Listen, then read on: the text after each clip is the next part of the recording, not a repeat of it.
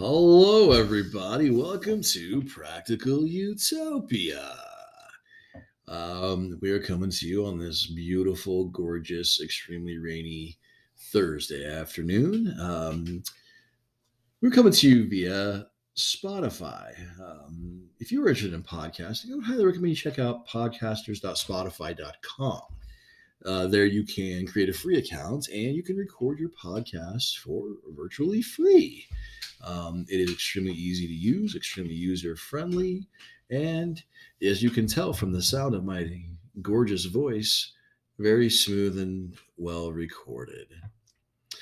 Today, we're going to continue our conversation about COVID. We can call this COVID Part 3, the COVIDing, if you will. But we're going to talk a little bit today about some of the members of the scientific community who experienced some unpleasant situations. We're going to talk a little bit about disinformation versus misinformation. And we're going to talk about how maybe, just maybe, we perhaps should not so blindly trust our esteemed United States government at all times. Amen. All right. John, I'll kick it on over to you if you want to get us started today. Okay, so welcome back, everybody. Part 3. So I guess just kind of in the same, format that we kind of started out the last episode with, as far as the myths. Wanted to hit some bullet points that obviously are in hindsight. I do want to emphasize that these are obviously 3 years later. We have had a lot of time to process all the things that happened, all the things that maybe should have happened or shouldn't have happened. But in hindsight, some of the bullet points that are points of contention with, for sure, with me, and I think with a decent portion of the medical community. And the first one was just the censorship of expert information. Was probably one of the single biggest public health issues of COVID. You had people that were subject matter experts that came out publicly, and it wasn't like they, at least in most cases, for people who were reputable published physicians or scientists, they didn't come out and call anybody else out or say that they were blatantly wrong, but they basically just said, hey, based on my experience and what I'm seeing, here's what I think happened. Or here's what's going to happen. And Annie and I were just talking about this off the air. It's March of 2023. One of the things that's actually big in the news right now is it seems like I'm not going to call it complete consensus, but it seems like the lab leak theory that was, 2.5 years ago was dubbed complete conspiracy, was dubbed to be racist against Asian people because, I don't know why. Right. So basically, now that things are coming to light, it does appear that was probably the most likely cause. And now there are going to be theories on whether or not it was intentional, whether it was something that was accidentally carried out. And those we're not really going to get into because I don't feel like there's enough evidence to decide conclusively. Yeah. So right. We'll leave that dog to lie for a while. But one of the other things too, in hindsight, and some people were saying it even at the time, at least publicly, there was really zero emphasis on any sort of pre-treatment, to where if you were symptomatic, and it was likely that you had COVID, it wasn't hey, you should be taking vitamin D and zinc and several of these over the counter options to try to head it off at the pass. And so it really seemed like for most people, it was just, okay, well, you're going to have to ride it out. And then if you get to the point that you're going to need to be hospitalized, go to the hospital. And according to some of these medical experts, once the symptoms were so severe to mandate hospitalization, it was too late. And so if public health officials had done their due diligence, according to these folks, and actually allow the dissemination of multiple perspectives, it could have saved quite a few lives just to try and have therapeutic treatments in place. Any scientists who were propagating at-home treatment were silenced. Now, I will also say, I saw some doctors first, or I saw some people who were at least doctors on paper, like chiropractors and things like that, that were pushing some pretty kooky stuff. So on one hand, I guess I can understand that, but I do think that the suppression of any dissenting opinions as a whole was just fundamentally wrong. Because these weren't, the majority of these folks were not quacks, right? They weren't your Uncle Billy at Thanksgiving dinner after too many, beverages, right? Too many turkey martinis, right? Yeah. These were experts in their field, and I want to make clear, like I don't know that I can't confirm the factual forced silencing of any of these individuals, but I also cannot say that it could not happen. We've seen this happen in our country time and time again. And for you to deny that, or for anyone to deny that, I'm sorry, is foolish. Yeah. We can't have blind faith in this way necessarily. I digress. John, I didn't mean to interrupt you, but just to and yes, there's misinformation, there's disinformation, and maybe some of this stuff was misinformation or disinformation these folks were saying, but still, these were leading experts in their field. Yeah. And another point too, and we'll touch on this a little bit, but one of the early treatments was for, or I guess not early treatment, sorry, for people who were vaccinated.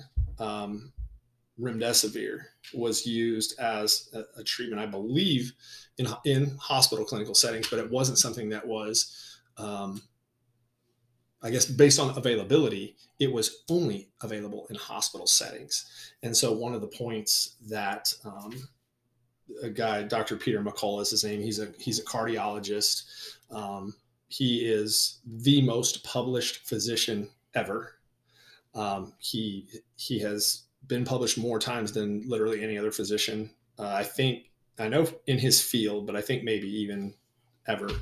And so the thing, as far as the active silencing goes, it wasn't like anybody tried to get these people to take a dirt nap or something like that. Right. So it wasn't to that level, but we're all familiar with the platforms that people have regarding social media. So, his account was not just suspended for both Dr. Peter McCullough, who is, again, cardiologist, and Dr. Robert Malone, who he was a scientist that was one of the pioneers of the mRNA vaccine technology.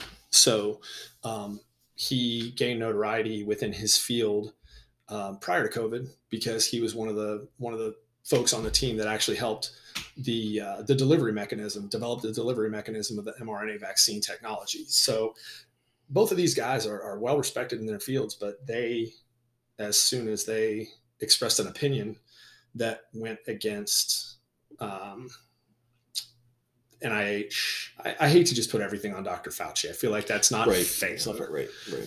But obviously, I feel like Dr. Fauci was kind of put out in the forefront as the face. Yeah, he's the face of the science. And I feel like at some point he even said, I think he actually said, "I am the science," which for a lot of people on the right was one of those like meme type moments. But so these two guys were well respected in their fields pre-COVID, and they voiced dissenting opinions, and both of them were completely deplatformed by both Twitter and YouTube, and then I think even Facebook.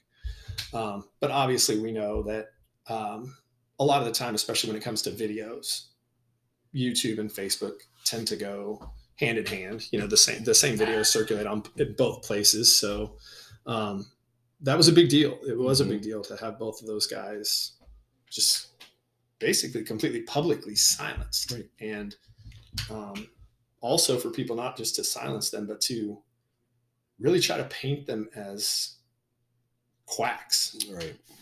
So, I guess one of the things, so I'm not necessarily endorsing his podcast, but a consequently, it is also available on Spotify. But Joe Rogan, I think whether you love him, hate him, indifferent, I think he does a valuable service because he has a wide range of people on his podcast on a daily basis. And there's never any censoring. There's never, I mean, if there are clips, they're used for promotional stuff. But, you know, if you listen to the Joe Rogan Experience on a daily basis, he's having 2, 3, 4 hour discussions with people on topics. And he asks good thought-provoking questions, but he basically gets out of the way and he lets them talk. So if you want to check out the 2 podcasts that I'm referencing, you can, like Dr. Peter McCullough, the cardiologist, he was on the Rogan show on December 13th of 2021. So again, a couple more years of hindsight to factor in. And then Dr. Robert Malone, who was the pioneer of the mRNA vaccine technology, he was on, or it was at least published on December 31st of 2021. So those are just 2 instances of people who were essentially painted as fringe kooks that now, 2 years later, we're finding out there was a lot of credibility to the things that they were saying. Yeah. And I will, and John and I have discussed this many times, and it's no secret to anyone who knows me. Like I generally despise Joe Rogan. He's attempted to atone for it, but I generally think that he's made some serious mistakes in his past that, I think I genuinely think he's trying to atone for those mistakes. But that being said, John made a very good point in the fact that Joe Rogan lets these experts talk. They let them speak. Okay. And my issue with Malone, Dr. Malone, right, was that it seemed like some of what he was doing was, I don't want to say it was disinformation. I think it was nearer to misinformation. And just so we're clear, there's a big difference between the two. Right? Misinformation, false information that is spread regardless of your intent to mislead, right? Yep. Versus disinformation, which is false information, deliberately. Deliberately misleading or biased information, manipulative narrative, or facts or propaganda. And if we're going to go down that road, every single just about news source you get is guilty of a little bit of disinformation, and it doesn't matter. I don't give a damn what side you're on, so to speak. Yeah. I don't care if you listen to the farce that is Fox News. I don't care if you listen. It doesn't matter to me. Everybody is a little guilty of some disinformation in one way or another, because disinformation is misleading or false narrative from time to time. And we all have our own narratives, right? Malone, I feel, I looked into, when we started talking about this, and I listened to the podcast, some of his other things that I think made it easier for him to be discredited were some of his other fringe theories, right? There's no questioning that this dude helped to pioneer. Right. He wasn't solely responsible. Yeah, he's part of a team. Yeah. This technology, this dude he's not clueless. He knows what he's talking about, right? And I think to automatically censor him, to automatically quiet him without monitoring the platform, perhaps, right? Monitoring the platform and giving it a little bit of oversight, right, to what he's saying, as opposed to just completely silencing him, shutting him down. I think a disservice was done. And like John said, regardless of what your feelings about Joe Rogan, Joe let these guys talk. And my favorite quote about the entire pandemic came from the Rogan podcast with Dr. Michael Osterholm. Yeah. And it was, hope is not a strategy. That's my favorite quote. And it's directly referencing all of this stuff, right? The pandemic, COVID in general. Yeah. So I guess to kind of continue on that point, in listening to the podcast with these 2 gentlemen, we did that in preparation for this I guess series of episodes now that we've done. But we really did try to go back and do some research on the censorship, on some of the things that they were saying. And I think so. I think there are also people too that, going back to the politicization of all of this, um, I feel like Joe Rogan is a prime example. Like he's politically, he's pretty liberal. He said prior to the 2020 election, like he was actually supporting Bernie Sanders. Like Bernie was his choice. And if you're supporting Bernie, you're definitely not a political righty. But he did say that, the way he was treated, because he was very public about his treatment. He included ivermectin as one of his therapeutic treatments, and on multiple platforms. He was, I know MSNBC and CNN for sure. They laughed at him and they were like, the guy's taking horse dewormer.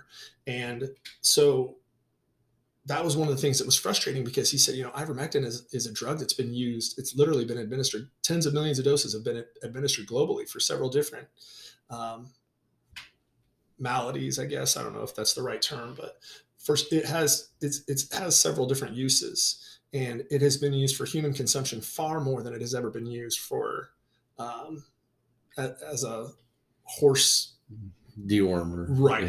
Yeah. Right. And so one of the things that he said was, he's like, I'm not some like homeless person that can't afford treatment.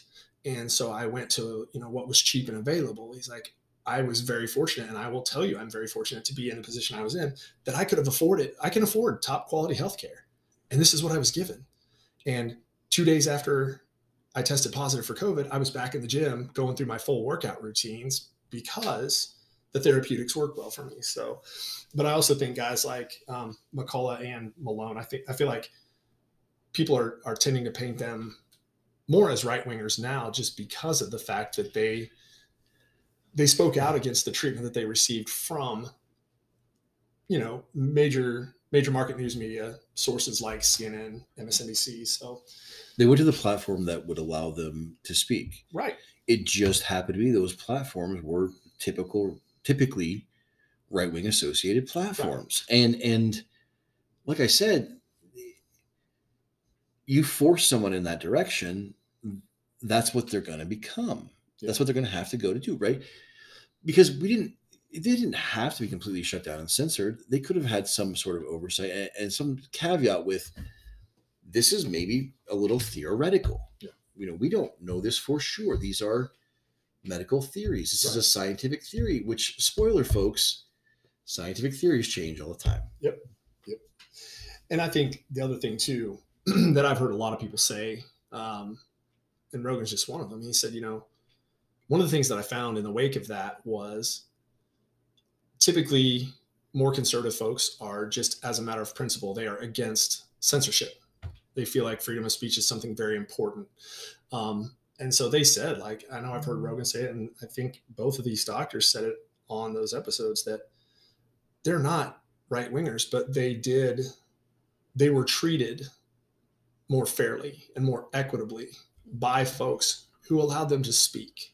And so I also think that was another thing that unfortunately was a negative side effect of the entire thing. Was, I feel like people were just labeled superficially. So that's not a good thing. But getting back to some of the other things too, so Dr. McCullough, the cardiologist, one of the points he made was that hydroxychloroquine. So that was something that was contested.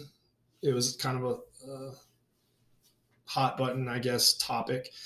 And one of the things that he said was that if hydroxychloroquine had been made available to pharmacies instead of only released to hospitals, and if it had been used as a therapeutic treatment, he believes that in combination with some other things like zinc, vitamin D, other things like that, probably could have saved a lot of lives. And so, obviously this interview was done, I guess, over a year after the initial wave. So he did have the advantage of hindsight there, but I do think that that's something that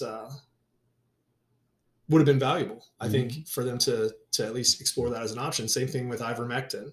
He said that was very effective in clinical trials before hospitalization. And so one of the reasons that those two drugs actually were given kind of negative connotations was that they're designed to be therapeutics. And by the time they were being used in clinical hospital settings, things were just too advanced for them to actually have their full benefit.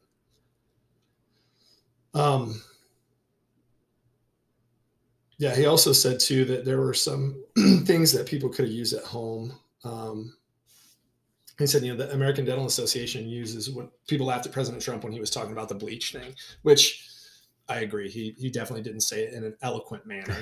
But he said, the ADA, American Dental Association, uses bleach and water as a topical treatment for oral infections. So they will tell people, if you have an oral infection, to actually make a bleach and water solution and gargle it and then spit it out. So even though the delivery was not probably what it should have been, I'm assuming now a lot of dumb things can be attributed to President Trump. 100%. I don't think he was actually advocating for people drinking bleach the way that it was sold. So, and then another thing too, he said was, for at-home treatments of betadine and water nasal mist or gargle can help clear nasopharyngeal deposits. So they just help with overall respiratory aspect of several different conditions. And then correct me if I'm wrong, they never implied that this was a cure-all. No. This was a complete total cure-all. These were treatment. It's your bacitracin for your cut on your arm. It's your right. It's your that sort of treatment. It's not a cure-all. Right. And I think that's one of the reasons too that and I don't know why. I mean, there's just the two of us trying to think back on sort of the public health messaging that was sent out. I really feel like there wasn't really any guidance given for therapeutics. Right. It was just, okay, you got tested, go home and keep to yourself unless you have to go to the hospital, in which case, sorry, you might die. Yeah. Take Tylenol, take Mucinex, right. Well, those are all coincidentally therapeutics, I believe. Yeah. And not hugely expensive. Right. They don't generate a ton of revenue for pharmaceutical companies, but that's a whole other rabbit hole that I don't really want to go down right now. But the other thing, so now I will say that in listening to Dr. Malone and doing some of my own research, some of the points that I really took away from his podcast were not so much, he did discuss the mRNA delivery technology. And I thought it was useful. I felt like he did it in a way that could be understood by the average person. But really the things that he pointed to and highlighted were really kind of geared around the censorship of his points of view. So I would encourage everybody, feel free, don't just take my word for it, but there was a trusted news initiative that was put forth by BBC Broadcasting. And just to take a quote from Tim Davey, who was the Director General for BBC, he said, "The Trusted News Initiative partners will continue to work together to ensure legitimate concerns about future vaccinations are heard whilst harmful disinformation myths are stopped in their tracks." So essentially what that was it was a conglomerate. Yeah. It was an agreement among several of the largest news outlets in the world that were basically actively saying, we as journalists are going to be the fact checkers and we are going to decide what information you have access to. I can appreciate the sentiment. The application is something that I will always disagree with. So that was one of my big beefs there. But yeah, feel free to Google Trusted News Initiative. Also, I would encourage you to, and for some people, there are definitely rabbit holes you can go down to, but one of the other things that he touched on was mass formation psychosis. And this was conditioning that was used in Germany pre-World War II. This was even before crazy mustache guy came into power. And basically what it was a decoupling and separation. They used the control of information to divide people into groups so that they weren't unified as a public. And there was attention focused by leaders that allowed people to be led elsewhere. And so essentially like a divide and conquer mentality. And anyone questioning the narrative was attacked, both in pre-World War II Germany and, the United States and COVID. And so his point, and I think this is starting to be corrected some, was how do we get out of that? We got to focus on the bigger threat, which is at this point, I think, unifying again around scientific data points, but also not putting blind trust into some of the sources that I feel like were really blindly trusted. And then just unite and recreate the human bonds of decency and community, get back to the things that help us bond with people instead of all the division. Right. Which is the entire point of our podcast. Right. Really, Yeah. Well, I'm fascinated by this, by the idea of I trust science wholeheartedly without question. I trust the government with a limited amount of trust and with a massive amount of questioning. So with science, much like a lot of things, gets controlled or taken over by the government, what is real and what is not, right? And I am neither advocating for or against the small government, big government. I don't give a damn at this point. Honestly, I care about this truth, right? The absolute what we can get for the truth. And I can't believe I'm actually going to say this, but I do encourage you to go listen to those podcasts, those episodes of Joe Rogan. I do. The other one that was on there, Osterholm, give that a listen. And then also, there have been several additional people from the medical field that he has interviewed that are great episodes. They're great listens. They're great information, right? Yeah. One of the ones that surprised me was actually Sanjay Gupta. Yeah. Because obviously with him being, now Rogan kind of went after him a little bit because he is like a CNN chief medical correspondent. So he did kind of go after him and say, if you knew these things factually as a medical professional, why did you allow the network that you work so closely with to make these baseless attacks and deliberately false claims? And so we put him on the spot a little bit, but I'll say that I wasn't necessarily a fan. I'm still not a huge fan, but hearing him in a long form discussion did give me more of an appreciation for him and for his credentials and background. Right. Yeah. And again, like I'm shocked that I'm recommending you go listen to Joe Rogan because I'm not necessarily a fan, but these episodes are, if nothing else, gives you pause to maybe question things that you have not questioned. Right. I am not saying that any of this stuff for sure happened, but I am not saying that it couldn't happen. Yeah. We don't know, and it'd be arrogant and vain for us to assume that we know for sure. No, I agree, and that's hopefully we never see anything like this again in our lifetimes. I mean, excuse me. I think the odds are pretty good that there will be more pandemics. That's just going to happen, but hopefully in our lifetime we don't see it again. But I do think that it's very important, especially regarding public policy, but also just the overall societal dynamic. Scrutinize, do your research, because I think even if you don't, even if it doesn't red pill people, for lack of a better term, hopefully it'll at least open your eyes to the fact that we were not given all of the information that we should have been given as a general public and allowed to make our own decisions. Right. And that's, to me, that's a pretty big deal. And research doesn't necessarily mean Googling and then sharing the first article you find, right? Check your sources. And check multiple sources, right? Check them. That about brings us to the end of our podcast for the day. Thanks for listening, y'all. John, anything you want to add in the last 26 or so? So obviously this is just us and our opinions.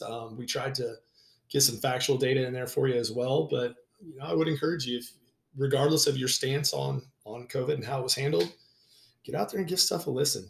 So check it out and question everything, folks. All right. Well, we love y'all. Have a good day. Get better every day.